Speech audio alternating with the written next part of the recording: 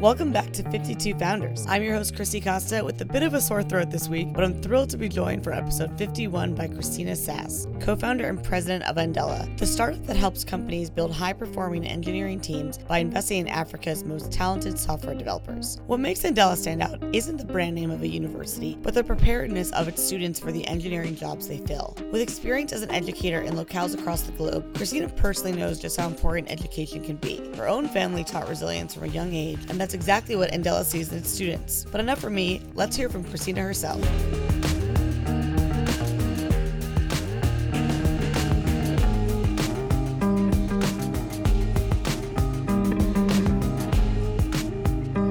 All right, Christina, I am so excited to have you on the show today. I'm such a big fan of Andela, so thanks for being here. You're most welcome. Thank you for having us. So I'd love to start talking about your background and kind of what the idea of Andela is, if you could tell our listeners, for those who might not be familiar with it. Absolutely. Andela is finding extraordinary technologists across the continent of Africa. And these are folks that have a strong foundation in computer science and engineering. And we are spending time with them to really make them globally competitive and build on their strong foundation. And then we're placing them as full-time distributed technologists and full team members for companies around the world. And so we launched in May of 2014 with a small but steady crew and folks that had been building some education technology in Lagos. And if you fast forward 3.5 years later, we're 400 people strong.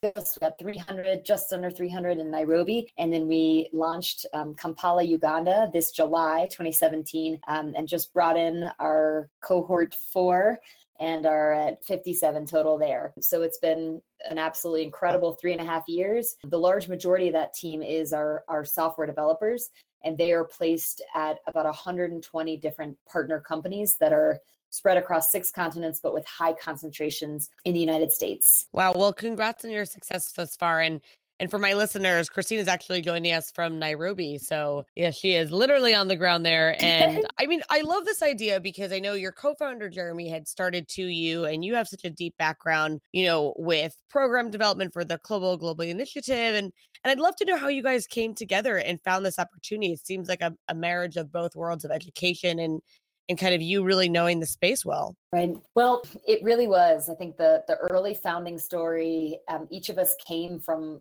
such a different angle and such different expertise, but with a shared passion for the following: the fact that there is sort of untapped talent all around the world and employers that desperately need that talent.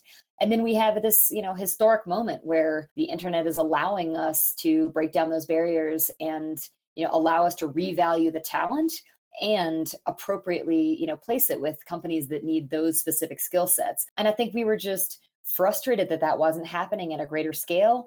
And certainly all of us, firmly believe that we are far behind in providing what most of young people in the world need in the way of access to great education and education that really lands them great jobs in their local marketplace. And so when we came together, I invited my business partner and dear friend, now business partner, but at the time he was 3 months away from IPO at 2U.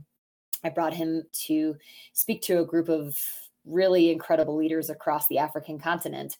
And we were all thinking about better ways to create career paths and pipelines from education systems into career paths for young people to really recognize the incredible talent across the continent. And I knew 2U's model and was thoroughly impressed with what they'd built. The majority of their programs took place online, but they had better job placement rates than on-campus universities with places like Georgetown and Berkeley. And this was pretty extraordinary for anybody in the education field. So I brought Jeremy to speak about how in the world they had done that they had leveraged, the internet, to find very specific pools of jobs, train people for those jobs, and connect people to those jobs. And so I was like, we need to replicate this and kind of leverage the incredible talent pools that we see here in Nairobi and Lagos and across the continent. And so we kind of pitched a collaboration between our organizations at the time and, started some really interesting, rich conversations. And then there were, sort of complications along the way, and we weren't able to move forward with that collaborative idea. But Jeremy and I were very moved by this idea. And we were like, there's a business model here. There's a sustainable business model here. And so we really focused in on what is most in demand on the global marketplace that can be done remotely. And it's very clearly software development. That's when we kind of found Ian, Nat, and Bryce, killer startup crew that had met at the University of Waterloo and then was sort of applying some ed tech in Lagos to Lagos universities. We asked them if they wanted to pivot and think about this model for software development, and the rest is history. We launched a pilot in May of 2014 altogether. I love that, especially because I think that you, as founders, you look for secrets that other people don't know. And I would imagine that pitching investors on talent in Africa might sound like it's obvious on paper, but I would require a lot of education. And so did you actually find that was the case, or did you guys find that investors really knew the value add for early on? I give a ton of credit to our earliest investors. I think they are on this greater journey and movement with us. They really understand both the mission and the business goals of Andela. And it did take, definitely some education understanding, but really what we told them was, you really need to come see it on the ground. You need to come and meet our talent and see, both some of the challenges that we're going to have to work through and see why it's absolutely worth it because of the level and depth of the talent pool. And so they did. Our earliest investors have all been to either Lagos, Nairobi, now Kampala, and have just, really seen the intricacies of it. And so the one thing that we did not have to convince them of is the huge need for software developers. It was one of the things that resonated immediately. They were like, everyone in our portfolio needs this talent and struggles to find and keep it. And, we were like, we think we have a better way to do this. We've got incredibly passionate technologists that have a solid foundation and can absolutely add value both in person and as distributed team members. We should, just remove the barriers for these two to connect. So that we didn't have to sell them on at all. They totally got it. The quality of Andela is really unparalleled. I think you guys have been called harder to get into from Harvard. It's one of those bites that really stand out. But, so congratulations on that. And I'd love to talk about, you guys are based in New York. Clearly you're in Africa as well. But is there a reason behind New York? Was it just proximity to Africa? Or do you see some value in being in New York City? It's somewut of an accident that Jeremy and I were there when the idea came about, and he was, finishing up his time at 2U. 2U had one office there and then another one in DC. And a lot of the partners that I was working with had offices in New York as well. So some of it an accident, but really the mothership of Andela is Lagos. It's, it's a much larger, much higher, faster growth. But what made sense about New York is that it was at the center of a lot of different funding and interesting funding streams, people that, knew the need for tech talent, and then a lot of interesting high growth startups or places that incubated there in New York and then spun off to secondary cities. So we got to be kind of at the center of that. And, relatively quick trips east or west to great overnight through Atlanta straight to Lagos. And then, of course, we could be on the West Coast when we needed to be. So I think we all signed up to pretty much live on planes. But part of our explicit promise to our software developers is that we're well aware of their skill set, their level, their passion, and even the really cool tech startup energy that we see in these cities. Nairobi being the birthplace of mobile money. You've got some of the more ancient tribes on the planet that have been transferring money on their phones since 2007 from Nairobi. So they really leapfrogged mobile money transfer in the States. And so part of our promise was we will tell the entire world about you, and we will put these new tech epicenters across the continent on the map. And so that was another reason to be in New York, kind of just telling people about these new streams of talent pools. Yeah. And you mentioned to me earlier that basically everyone on the ground is kind of like their own CEO in each country. And I think that's a fantastic way to look at it. And it really does come from the operators and not just the founders. 100%. Yep. We talk a lot about, what is sort of global best practice versus what is our, real secret sauce. And it's a part of who we are, that we're empowering leaders and selecting for leaders at every single level. And so a huge part of that is country level representation.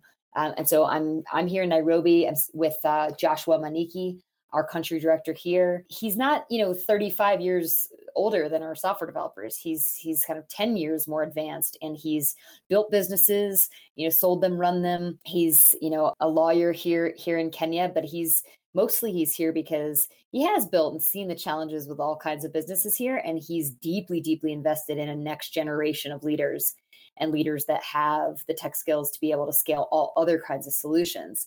And so him being here and speaking for Kenya and problem solving in Kenya, like, he can do it 1,000 times better than we can. So it is definitely a critical part of who we are. Yeah, I love that. And so now we're going to switch gears and talk a little bit about you. So I would love to know, where your earlier years took place. Where did you grow up, and what your parents did for a living? Absolutely. I grew up in Georgia in the Southeast. Still miss it. Really a Southern girl at heart. And my father immigrated to the States from Germany when he was 22 years old. And so I was extremely lucky to have a very global mindset and feel like and act like a global citizen from a young age. And so he frequently carted us all around the world, and we were able to experience the richness of lots and lots of different cultures. He also, had to grow up in a pretty horrific post-World War II Germany. And so he was dedicated to focusing on education, and education that would lead him into a lifelong career path. Really hammered that home to my brother and I in really the special way that only a German can. And so my father he started off in North Carolina, just in Raleigh, Durham, literally moving boxes in an IBM warehouse and moving parts of things that would be built into computers. So the different parts of the, inner workings of computers while he was learning English, and showed initiative in multiple different ways, which was recognized by his bosses there. They gave him time to go and finish his degree and held a job for him when he came back. They looked for areas to promote him because he was, had just a ton of persistence and drive, and really stuck with him. He had a 35-year career path with IBM because they invested in him, and they invested in him when he was an immigrant, when he was finding his way before he was a US citizen, before he and my mom got married. There are elements of that very powerful story across the Andela story. We're looking for people that will commit to us for multiple years, that want a whole career path, and we're going to invest in them and give them the opportunity to both add value to companies and then continue to grow themselves. We believe in that part of the social contract as well as business model. And so I grew up in Atlanta, where both my parents worked at IBM for many years. And then after that, I went to school in Athens, Georgia. Go Dogs. Having a pretty decent football season this year. And then my first job out of college was working at the Athens, Georgia YMCA. And so Athens is, a bustling college town that is surrounded by, abject Southern poverty. And so I quickly was in the deep end of the pool with working with communities and figuring out how to solve some of the more pernicious, poverty and teenage pregnancy and lack of employment. And so really early on kind of gained a passion for doing that and figuring out the right and the wrong ways to do it. As soon as I was able, and I saved enough to go apply that, kind of the same passion globally. And so you could summarize my career path in the following way. Started out as a very idealistic educator.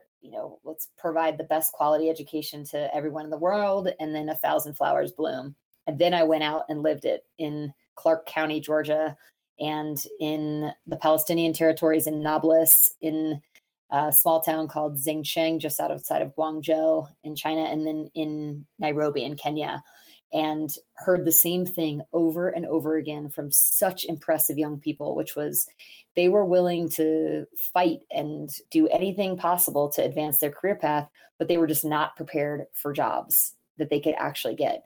They heard over and over again that they needed 2 to 3 years experience and that nothing would bridge that gap. So they took on a ton of volunteer opportunities with me, or 6-week long trainings where they got, a piece of paper, but not the skill set that they needed. And to be honest, Christina, this is inexcusable. We have all the tools in the world to provide what is needed for young people and to show them which jobs are actually available to them in their home communities and provide that. And so that reshaped my entire career path. After working in multiple places, I got hyper focused on scalable solutions to force education systems to prepare young people for, career paths. And the same way in the reverse, getting employers who are constantly complaining that there's not the talent pool that they need to get involved in all the different ways that they can make that connection, that they can fix the labor market, particularly for young people. Apply that in many different circumstances. And certainly Andela perhaps slightly arrogantly say that this is just the best way I've ever seen to do it. We've narrowed down to a highly in-demand skill set, and the absolute best way to connect employers and then people that have and want that, that job, that are willing to hustle for it. And we just remove the barriers for those two things to happen. I really love that you reframe, you talk about the importance of education, but clearly you don't mean necessarily the traditional, like you have to go to college. I feel like you equate it with lifelong learning, which is how education should be thought of. And it's really getting employers to reframe their own mindset to say, like, this great talent might be in your own backyard. It just might not look like what you've been taught to think it's going to look like. Not everyone needs to go to university. People can really work hard and learn skills and gain experience and be these great employees. And I love that you have the local focus. I think too many times we encourage people. I mean, we are literally the country of opportunity, that people are synonymous with America is coming here and starting over. But wouldn't it be great if you could do that where you live and not have to abandon your family and things like that, and have that support system there? Absolutely. Absolutely. It's a key part. We can do education way more efficiently, and where we put the power in the hands of the learner. So in our traditional models, you hope that a teacher gets up there and that some of it lands. And this is actually a lot of what I found so powerful about Jeremy's previous company, 2U, is that when you have an online platform, most people think of a boring MOOC where you sit and listen, but it's the opposite of that. It is 12 people where you can see everyone's face, and the facilitator pops up a quiz, and you can take the quiz and immediately see if half the people failed the quiz or they all missed question 12, then obviously you didn't teach it well enough. And so that so rarely happens, where we can say, nope, the instruction level was not good enough. And let's look at 12 different ways that other people have taught that and see what resonates best and track it. So that's one thing, is just removing inefficiencies in teaching, the most critical skill sets. And then for software developers, it's just so clear that there's hard limits to what you can learn in a book or on your own. You have to build products and product teams. And so quite frankly, like Jeremy and I thought about it, like, should we spend the next 10 years of our life trying to build Berkeley's computer science program in Lagos? And the answer is no. Like, this is such a better way to do it for people to build in product teams, and that already have an awesome foundation that can, add all sorts of value to different teams at different levels of skill sets. And then, after 4 years, they've worked for 3 different companies. They both understand the product market fit, the go-to-market strategies for those companies, the challenges, and how to actually build a thing, that requires customers to validate it or not. Like, that is just a better way to learn this, particular skill set and then redeploy it. And we think that because you can do it well in a distributed fashion, that you don't have to uproot anyone from home. They could go sit in that office for a month and then work the rest of the year from Lagos and be a fully contributing team member. Yeah. And I love what you said about Berkeley, because, I think sometimes I worked with engineers in my last 2 jobs. I worked at 2 mobile software companies. And what a lot of them told me was that even the ones that got computer science degrees, were like, we didn't really do this in college, though. The first time we were really coding might have been after school, unless you were doing it for some projects on the side. I wonder if sometimes everyone knows that education needs an upheaval, but we're so nervous subconsciously to do it because it might then lessen the importance of the degrees that we all hold. And so I wonder if that's ever going to be shifting. I hope so, because, we keep talking about how, the memorization and regurgitation model doesn't really work that well. Right, but yet we still hold value on, it's kind of a spray and pray approach, like get into a good school and then take a lot of classes and pick your major. But, a lot of people know it doesn't really matter what major you take. And we're just throwing away money trying to reinvent the wheel. So, and that's, that is the model that you see in the States a lot. And for those of us that, have had the ability to go to those kind of schools, you can adopt, the skill sets that you learn to multiple different, multiple different jobs, and there's a baseline skill set that applies to all of it. But what makes me infuriated is the community college outside of, Little Rock, Arkansas, where, those people have saved for years and years to go to a community college, and then it lands them no job. We owe young people better than that. If they invest in, 2 or 4 years of career education, it should land them a job. And if it doesn't, then, they should get their time and money back. So yep, exactly. I know that's impossible, but what we're trying to do is, say to people, look, this is a specific career path for the next 4 years, and you will be building, mobile web, this is exactly what you'll be doing, but we're not going to waste any of your time in training for anything else. You are going to absolutely delight our partner companies because you know how to, because we have a closed feedback loop between what our companies want and what we're, teaching you to be able to do. And so we just need more of that in these, in the places where there's, huge high unemployment, but a bunch of open jobs. And so do you ever dream of coming back and doing something like this in America where we have such an income disparity and education disparity in our country? What we see in the States is that the market is kind of flooded with these shorter term dev boot camps. So I think there are opportunities for, particularly career changers.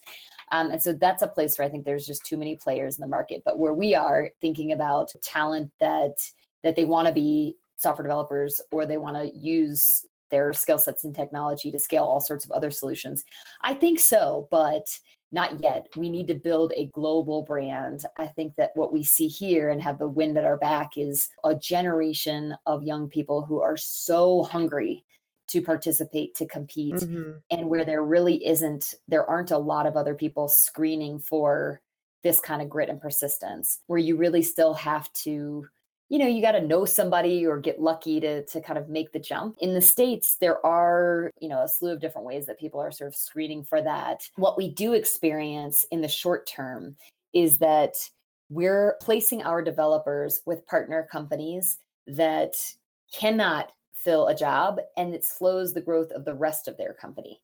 And so, that's where where we see 4 and 5 Andela developers join Homey. That's a relatively small real estate app in Salt Lake City, and just outside of Salt Lake City. And they're able to grow out the features and, build all kinds of things that were needed on that app. And so now the Homey team, the sales and marketing team's grown, the finance team's grown, the BD team has grown.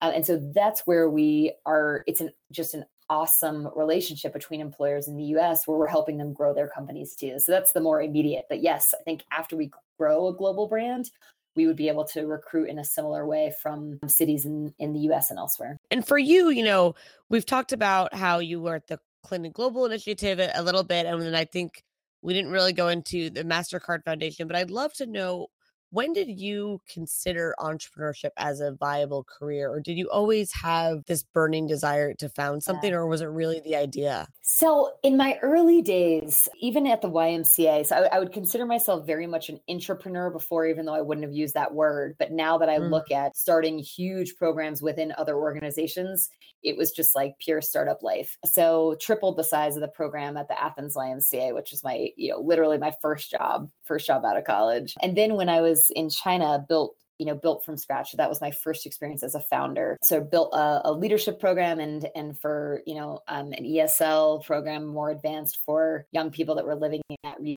And, grew it up to 250 young people there in and around an education campus. And so that was awesome. That was definitely my first experience founding something. So I knew I always had the bug, but I lived and worked in all those 4 different countries. And I just became obsessed with the problem, which is why are our education systems and our jobs so disconnected? Why are these two things disconnected? And so it's what I encourage, entrepreneurs that approach me now, or people that want to pursue this career path. It's like, you have to find the specific problem that drives you absolutely nuts, that you can get up every single day for minimum 5 years and do it at the worst of times and the best of times. If you can do that, then I would consider launching your own thing. And you have to go out and try it in a bunch of different settings and make sure that what you're adding is actually unique. is actually solving a problem that no one else is in a better way. And so, there were sort of elements of it. My brother is an entrepreneur in North Carolina, has a rapidly growing business as well. And so I don't think our parents never put us through entrepreneurship classes by any means, but we were made to be incredibly resilient and problem solvers. And so I think now that I look back, there was certainly evidence of it. But what really drove me is solving this problem and knowing when Jeremy and I were in Nairobi, there was just a moment I can picture it where we were like, what if we built it? We're not going to get to where we think we can get in terms of efficiency in the next 2 years with a complex collaboration.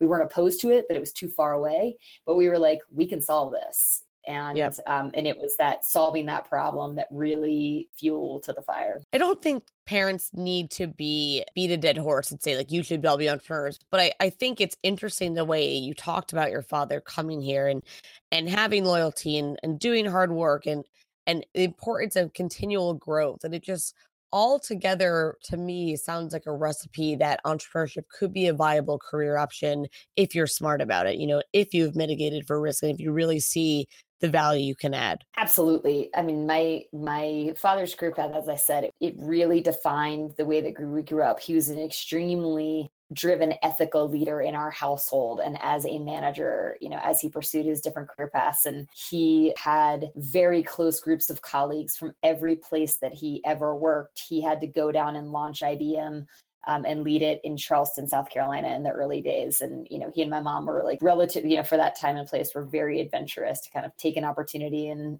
move somewhere else and go do it. So there were certainly elements of it. And then there's just hilarious things I tell people stories that my dad was when I was growing up, the first time I ever had, the car stalled on the side of the road and I had no idea what was wrong. And I called him so upset and crying. And he was like, "Are you safe?"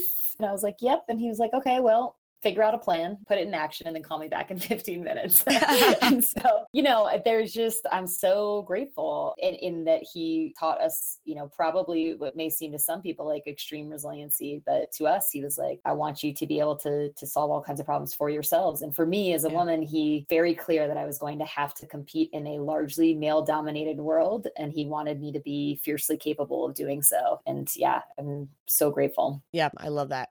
And so we're just going to switch gears to our final fun questions of the interview. So normally I ask what's another New York startup that you would really love, but I would love to know if you know any in Africa as well that you're just a really big fan of. Yeah. I mean, of course, I'm thrilled about one of my previous co-founders, Ianolua Aboyeji, is really attacking global payment systems out of Lagos with a company called Flutterwave. It is still, far too difficult for international companies to move into the market in Nigeria and for the average Nigerian to just be able to pay for things in a simple, easy way. And so Flutterwave is building the back end to allow for that. So that one's a really exciting one. Plus, I just heard about one today. I went to lunch with someone here today that is working with all kinds of truckers and people who do these long-term haul, sort of long drive hauls, and both on the produce side and on the driver side. And so they're looking at a platform like Uber that allows for a ton more efficiency in trucking across the continent, which is a huge need. So we see all kinds of exciting energy here in Nairobi. Jesse Moore and team have started up Mkopa to bring energy efficiency off the grid, as is off-grid electric, operating here and in nearby Tanzania. And these are, I think, innovations that will very positively impact the United States and the rest of the Western world because they're getting such efficient battery life, smaller, more portable batteries that will just improve lives everywhere. So those are a few of the ones I'm excited about. Great. Thanks for sharing those. And finally, if you could interview one founder, who would you most want to interview and why? I can't wait to interview our developers that as soon as they go out into the marketplace that are launching their own products and companies. That's going to be a very, very exciting day for us. So that'd be my first one, is I can't wait until that day comes. But I think I'll say Elon Musk for the following reason. He has a strategy that, Jeremy and I refer to as crossing the chasm, which is, that you take an idea that you can, sell a sort of minimum viable product in it, but the sales, the revenue from that product allows you to leapfrog a much, much, much larger problem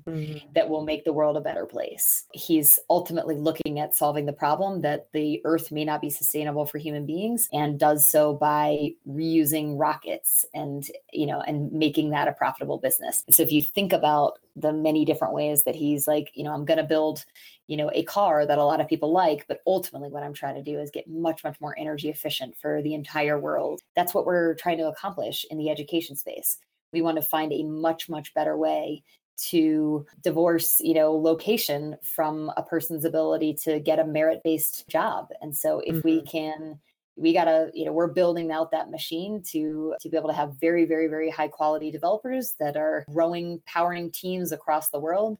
And then we're going to use that to disrupt entirely the way that we think about education systems and the connection to career paths out of them. So that's who I'd love to talk to you about that particular subject.